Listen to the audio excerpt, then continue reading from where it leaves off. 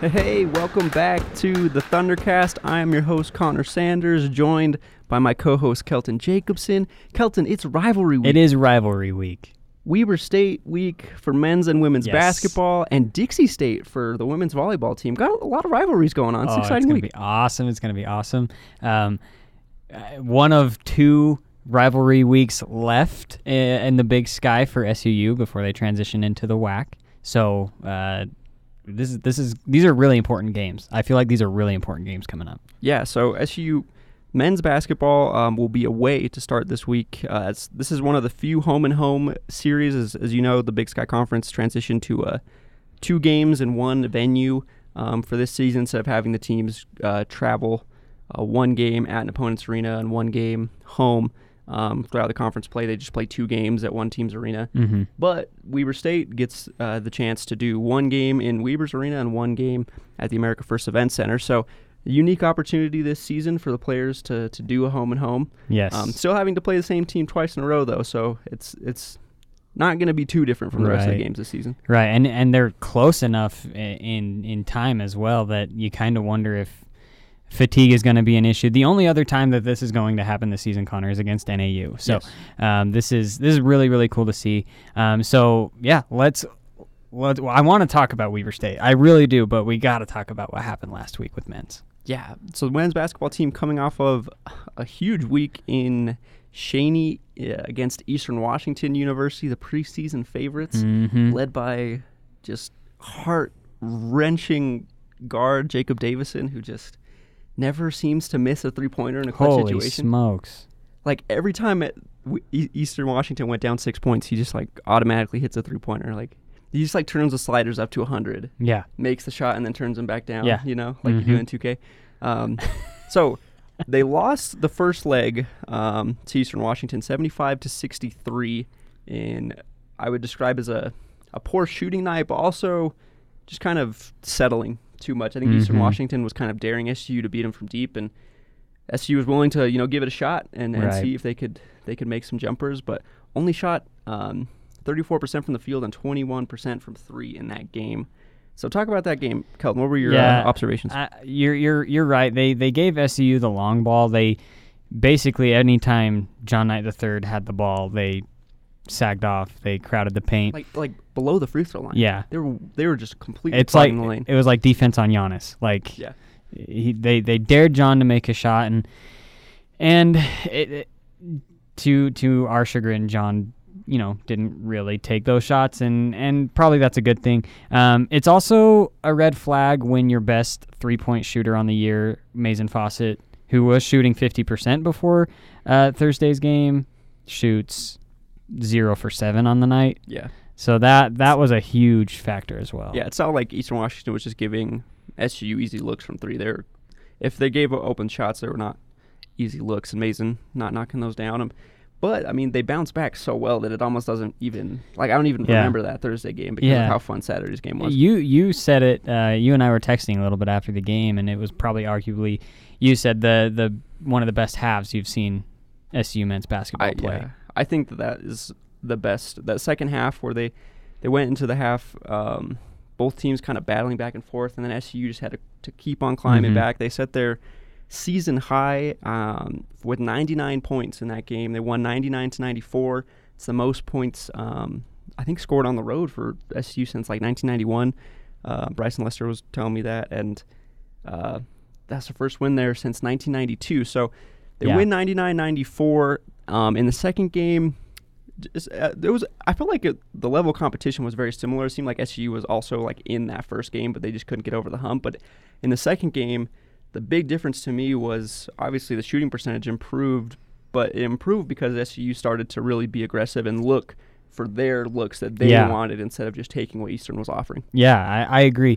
I think a big part of it, Eastern Washington, they came out swinging like they do, and SU got down quickly. But the bench play of Anand Moody in that first half was huge for the T-Birds. He came in and he hit, 5 or 6 in a row? Yeah. And that really, not only got SU back into the game, but it also, what I found was really interesting about that was Anand Moody didn't attempt a three-pointer. Yeah, scored 14 points, all 2-pointers. And he got into the lane. He got the shots that he wanted to get. And so I think that almost showed SU's offense like, hey, we can get the looks that we want to get. You know, we might have to run off a couple more picks or whatever, but we can still get into the lane. We can still make those inside buckets. And that really kind of propelled them in that second half. Yeah, absolutely. He scored, I think, 14 points there in the first half. Yeah. Didn't have as big a role in the second half. I think only played like 6 minutes. But yeah.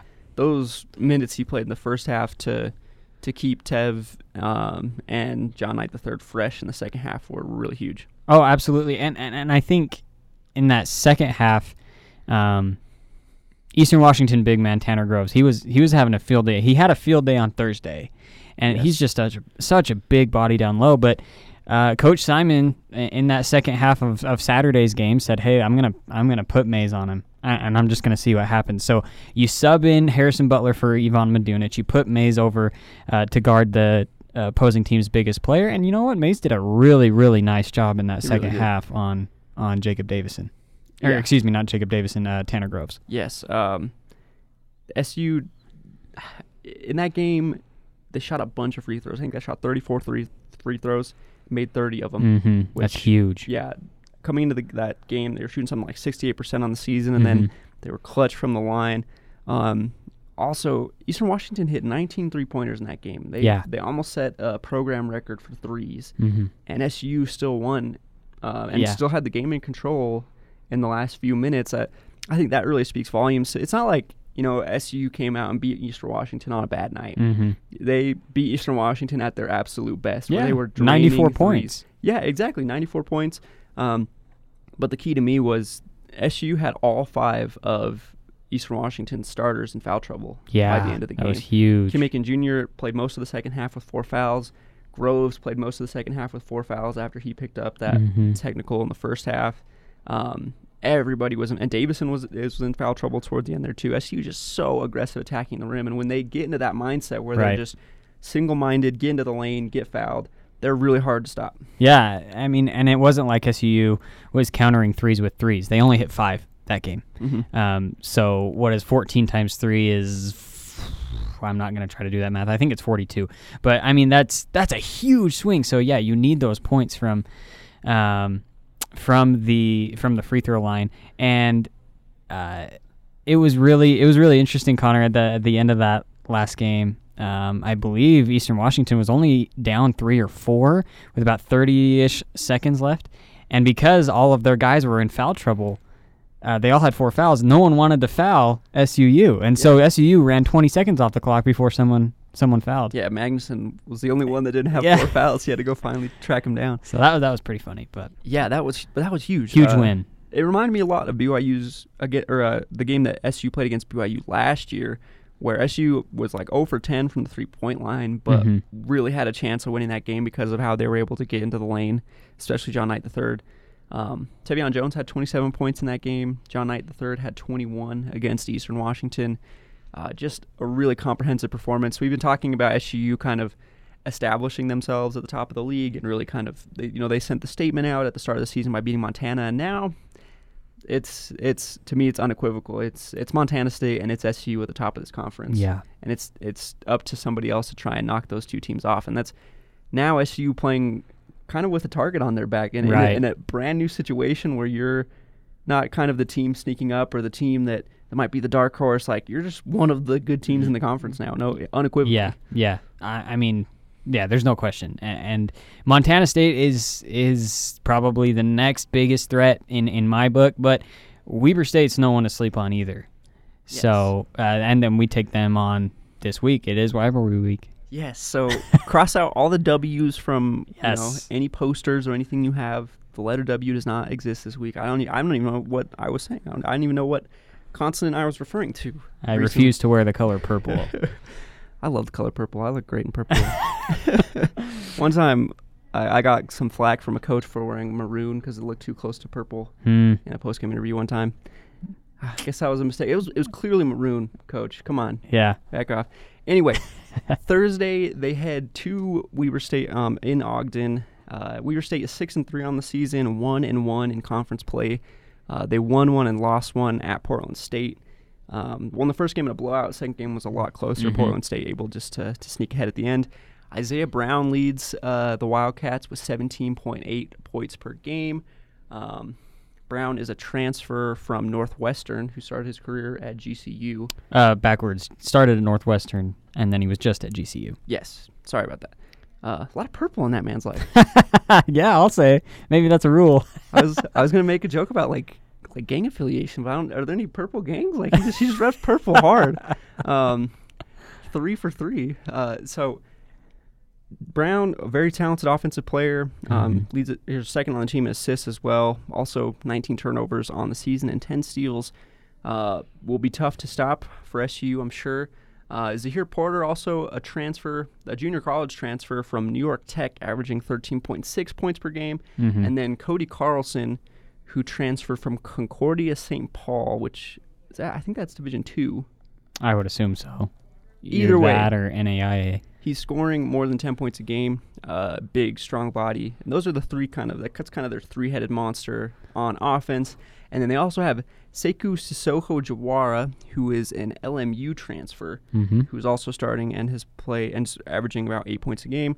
And then just a couple other kind of rotation filling guys that will have a different role. I think the only name that the SU fans will recognize from last season is Michael Kozak, who's a fellow Croatian big man that just loves to give Ivan Medunic fits. I wonder if they're talking to each other in their native tongue out there on the floor at all.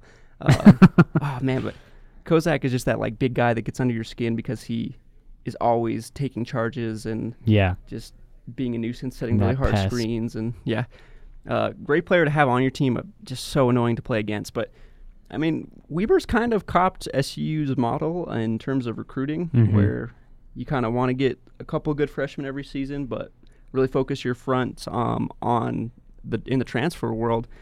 Adding a bunch of transfer students has really buoyed their program. This is the thing I want to point out about this battle. These are the two highest scoring teams in the conference. That might be slightly buoyed by Weber State scoring 124 points against Yellowstone Christian last week. But the two highest scoring teams in the conference, also the two teams with the best free throw rates in the conference. So expect a lot of free throws in this game. What will you be looking for, Kelton? Weber State is interesting, and I don't want to run into any brick walls here because I talked so down on Eastern Washington last week that I don't want to talk myself into a hole anymore. Old takes exposed. Yeah. I whenever you beat a team by 80 points, the statistics can get inflated. So I am worried about that. That maybe Weber State, the statistics are making me believe they're a better team than they are. But with that said, I mean the record does speak for itself at 6-3 this year. They're a good shooting team. Yeah, they're one of the best in the conference. You can't foul them because they'll hit their free throws. They're shooting, I believe, 40% as a team from 3-point land this season, at least in Big Sky. So that's a really good shooting team. And SU's defense, on the other hand, they give up the most, rather, SU's defense allows for the best 3-point shooting for an opponent. So that's something that I'm looking for. Specifically in this week's matchup is the 3-point shooting. Yeah, I think that'll prove key. And also, I think SU has kind of found their best five. Yeah. And it's pretty, yeah. It's pretty obvious at this point that John Knight, Dre Marine, Mason Fawcett, Harrison Butler, and Tevion Jones are your five. I think that was the lineup that was really effective against Eastern Washington. Harrison Butler only had 6 points in the second game, but he was plus 20. Yeah. Because he just makes all the little plays and makes the extra pass, and is just sometimes it looks like he's kind of moving around a little bit slowly on defense, but he's always in a good spot to help and to rotate over. So I think that's huge. The SU knows who that is, and on certain nights Medunic might be preferred in that kind of last 5-minute role where you're just trying to get a basket on every single possession. But Weber also plays with a pretty fast tempo, and SU likes to get out and run. Last season, when teams let SU run, they just kill them. Yeah. Portland State tried to let SU get out and run. They tried to press and stuff, and SU scored 1,000,000 points, I swear, in those two games. So they'll be interesting to watch. Both teams, I'm sure, will be very competitive. I don't think that they really have I don't think they really like each other. I don't think there's really any – it's not like rivalries aren't like they used to be, where they used to be like, you've played each other for 3 years, and now in your senior year you have all these like memories of all these hard-fought battles you have. Yeah. It's not really like that because it's just like a lot of transfer students, but the animosity I'm sure still exists. Oh, sure. I think it's going to be more of a defensive. If SU comes in and gets the victories, I think it's going to happen on the defensive end. In addition to the shooting numbers, Weber State is an excellent passing team. They lead the Big Sky in assists. So they like to move the ball. They shoot well. SU's defense does need to step up. Their defensive 5 against Eastern Washington in Saturday's game, with the 5 that you just mentioned, was very, very good. And I think it's just because a lot of them, they're smaller, they're quicker, they're able to jump the passing lanes, they're able to just stay in front of their man, and I think that's a huge advantage, especially when you have a team like Weber who likes to pass the ball as much as they do. So I look for that this week. It's going to be interesting because they have a home and home. It's something that SU really hasn't experienced yet this season. I don't know that Weber State has yet either, where you travel one and then come home and play the other. Another difference, and I don't know if this does make a difference, but I'll have to ask the players, is Weber State's not allowing fans where SUU is, so that could play into SUU's advantage there as well. So a lot of interesting factors. I agree with what you say about rivalries, though, and I really hope that when SUU joins the WAC, that rivalry with Dixie State will kind of change things again, but I don't want to talk too much about the WAC. We talked enough about the WAC already. So yes, make sure to listen to the Thundercast from last week. Let's move over to women's basketball now. Also had an important weekend. Lost their games that they had scheduled against Eastern Washington due to COVID-19 protocols within the Eastern Washington program, and then were able to reschedule against University of Texas Rio Grande Valley, who were going to take on Dixie State. Dixie State had to cancel. So Dixie State's women's, Connor, I don't know if we mentioned this, but they've canceled all events for the rest of the season. Yes. Dixie State women's sports. So that's too bad for Dixie State. All women's sports, because they play volleyball against SU on Friday. So just women's basketball then? I think just women's basketball. Just women's basketball. My apologies. So yeah, women's basketball is done for the season for Dixie State. So the game where they scored only 40 points against SU is their swan song. I guess that's their kicker. And hey, I mean, I guess to SU's advantage, if any teams were scheduled to play Dixie State and anyone cancels on SUU, then hey, we're just 30 minutes up the road. And so we'll be in your conference 2 years from now. So SU won both games. The first game on Sunday was much closer, 80-73. Win for SUU. Liz Graves scored 33 points and had 12 rebounds in that game. Ooh. She just wants to break her season high of 34 every time she gets the ball, it seems like. I think it's going to happen this week. We'll get to it, but I think it's going to happen this week. Dela Belina scored 14 points and had a really nice performance. Mm-hmm. And then the second leg looked like a completely different game. So Dari Franson didn't play in the first game. And then she only played the first quarter, basically, because she was in foul trouble. She scored the first 6 points of the game, had 11 points in the first quarter, and then just sat the rest of the game. Yeah. And then SU won by 30 points. Yeah.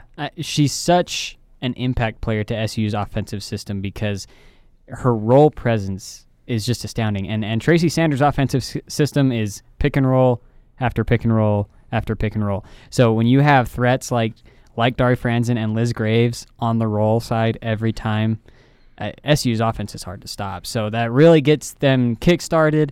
RGV has to pay more attention to the roll man, so SUU has a little bit more open looks on the three-point side of the ball, which they did very well this past weekend, or on Sunday and Monday. They shot very, very well from the three-point line. In fact, probably the best they have all season. So. Yeah, the second night, the shooting performance in that game was just unreal. They were 68% from the field, 50% from three, and 88% from the free throw line. Just a really comprehensive performance. The fourth quarter, I don't think any of the starters played at all. No, they just sent out all the freshmen at the end of the bench and just let everybody go out and get experience. Graves had 18 and 7 in the second game. Sharita Doherty had 11 points and 7 assists.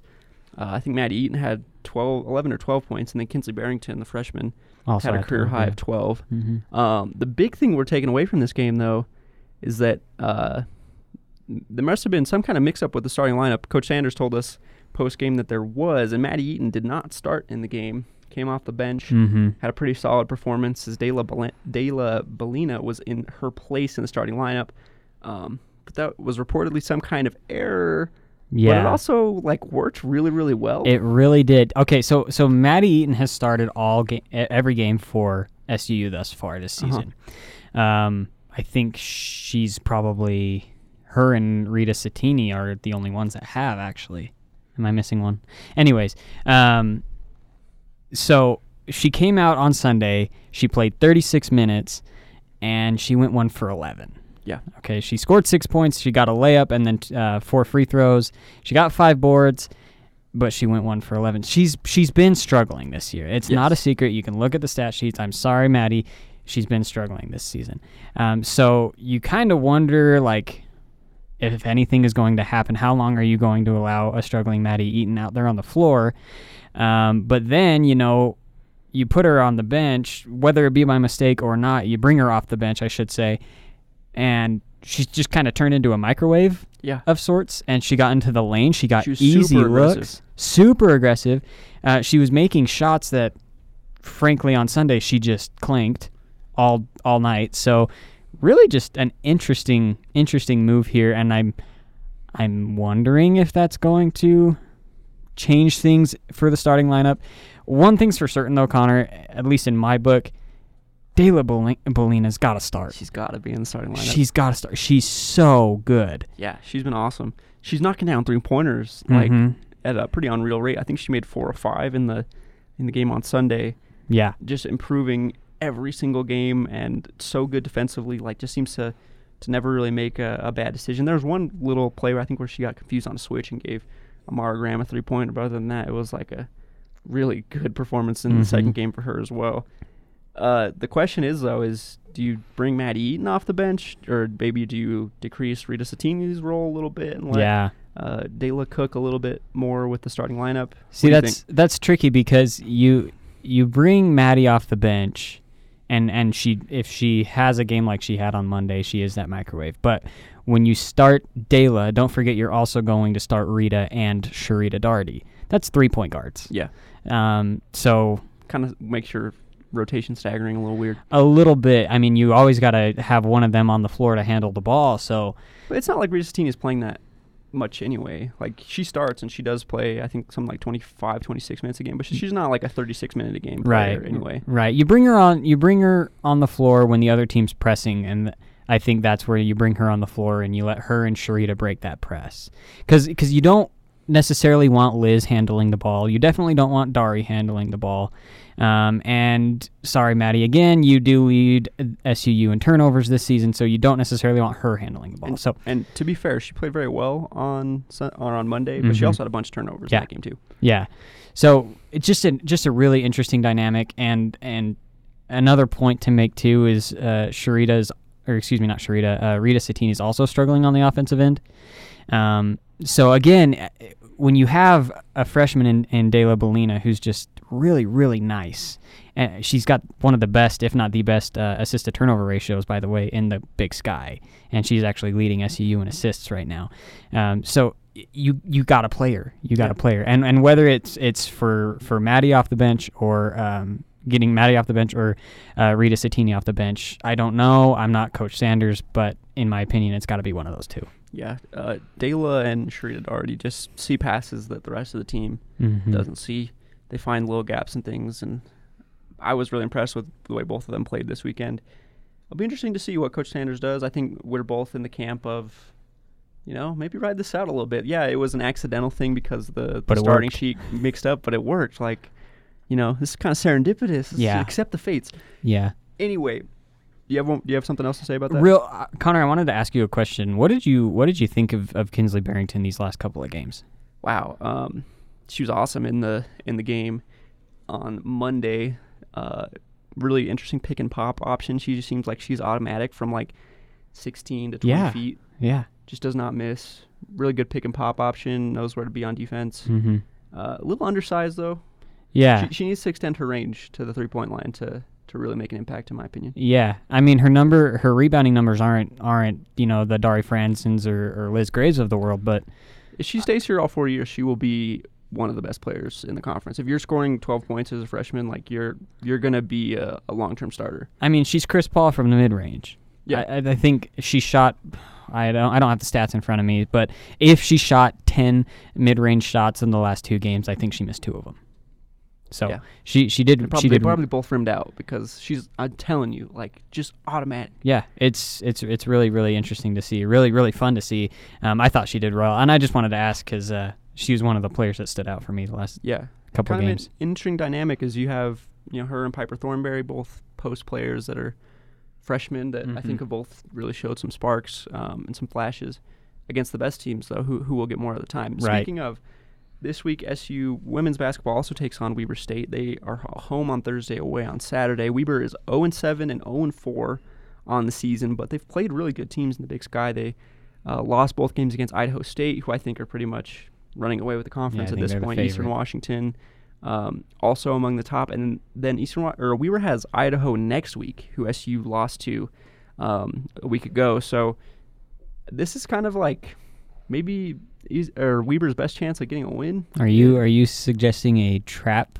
game, Connor? I don't think this is a trap game. I think this is like the opposite of a trap game. Like Weber's going to throw everything they have at SUU this week, especially because, as we've been kind of alluding to, former Wildcat Liz Graves gets to return home to play against her former team, and I think that there's going to be a little bit of spice in this game. It's gonna be a little spicier. A little bit. I don't know if we mentioned it, Connor, and if we haven't, I apologize. Liz Graves named Big Sky Player of the Week again for the second time this season. I think Becca Cardenas is the only player that's ever done that before for SU to be multiple time Conference Player of the Week.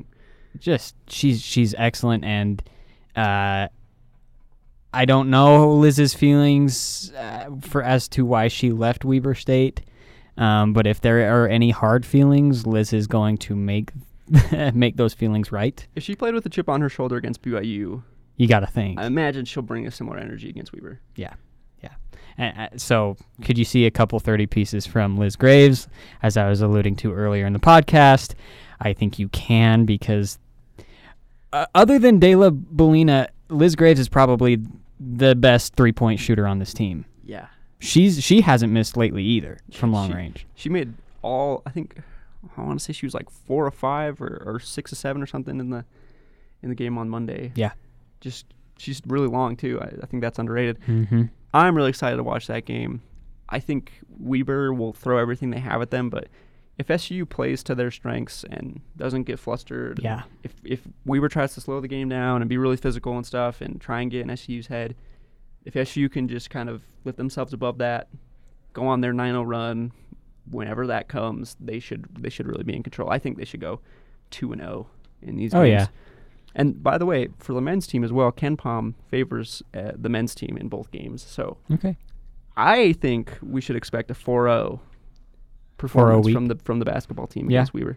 Remind me again the schedule for these two teams, Connor, because it is kind of tricky with a home and home. So the women's team is hosting Weber on Thursday. The men's team is in Weber on Thursday. And then they switch. Yeah. So men will be here on Saturday, and the women will be there on Saturday. Okay, so, there you go. Last couple things to touch on before we close the pod. The women's gymnastics team had their first home meet of the season against the Air Force Academy, secured their first victory. Congratulations to them.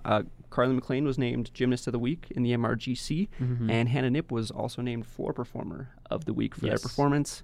Walk me through it, Kelton. Yeah, so I had the opportunity to go and watch. First of all, the gym, the AFEC was packed for COVID purposes. It was packed as much as it can be. Yeah. So it was really, really awesome energy there. It was kind of refreshing. Socially distanced but packed. Yeah. So you have, for anyone who's curious and they're thinking about going to an event here in the future, you have pods of seats that your group can buy up to 6. So if you come in a group, you can buy up to 6, and you can sit in a pod, and then you're socially distanced away from the next pod, and you go all around the AFEC essentially, and sitting like that. Of course, masks required the entire time. If you do not wear a mask, they will ask you once, and if you refuse, they will ask you to leave, and you will be removed. And actually, Connor, you won't be allowed back for an SU sporting event. But that aside, it was really, really awesome to be there. Carly McLean is brilliant in the gym. She is brilliant. She performed in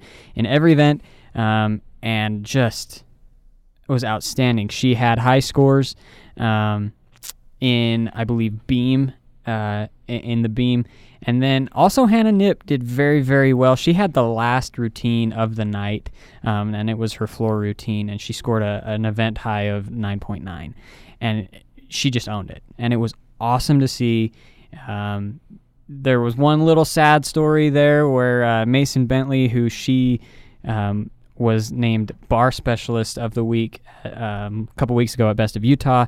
She fumbled a little bit, only scored a 9.1, so I expect her to rebound next meet, but just excellent performance all around. Yeah, great job for the gymnastics team. It seems like Carly McLean's been here for forever because she's been like that, like this girl's a phenom. She's going to be so good, and she's definitely lived up to the billing. Mm-hmm. They travel this Friday to Utah State University, number 24 ranked program in the country right now, in Logan. And they lost to Utah State at Best of Utah, and by a quarter of a point, actually. Yeah, so maybe not even a quarter, 0.025 of a point. What is that? A quarter of a quarter? Like it's just so they might have a little bit of a chip on their shoulder going into Logan on Saturday. Absolutely. We also want to give Friday. Yes. The women's volleyball team also starts this week. We mentioned that briefly against Dixie State. I love volleyball. I am very excited to watch the volleyball team. They got an interesting group coming back. They'll have to replace the performances by Shannon Webb, who was awesome last season. Mm-hmm. But I think this is really a group that Coach Pete Hoyer is really excited about, and I'm really excited to see them tip off their season. And like we were saying, if you're an SU sports fan, basically Thursday through Sunday from now until the end of the semester, you're going to have an event every single day to watch. Yep. So come out and watch. We need to space these things out, dude. We could just stagger the basketball games, and we could literally have 7 days a week of SU sports. Yeah, you could. Maybe you should make a suggestion to Big Sky or something. It's like I'll just have to watch them on delay or something, record There you go. Save it for the Monday of the next week. Yeah, no, but I'm excited, Connor. It'll be a great week. Rivalry week's always fun, and it's kind of a double-sided rivalry week with Dixie State in volleyball as well as basketball at Weber State. And then don't forget, SUU gym against Utah State in Logan. So. It's so fun having Dixie be a D1 program because we can play them in everything now. Mm-hmm. And it's so convenient. Just 45 minutes away. Oh, yeah. It's going to be fantastic. Make sure you're out watching. And we will be back for more Thundercast next week. Let's do it. Be Weber. Let's go. Bye.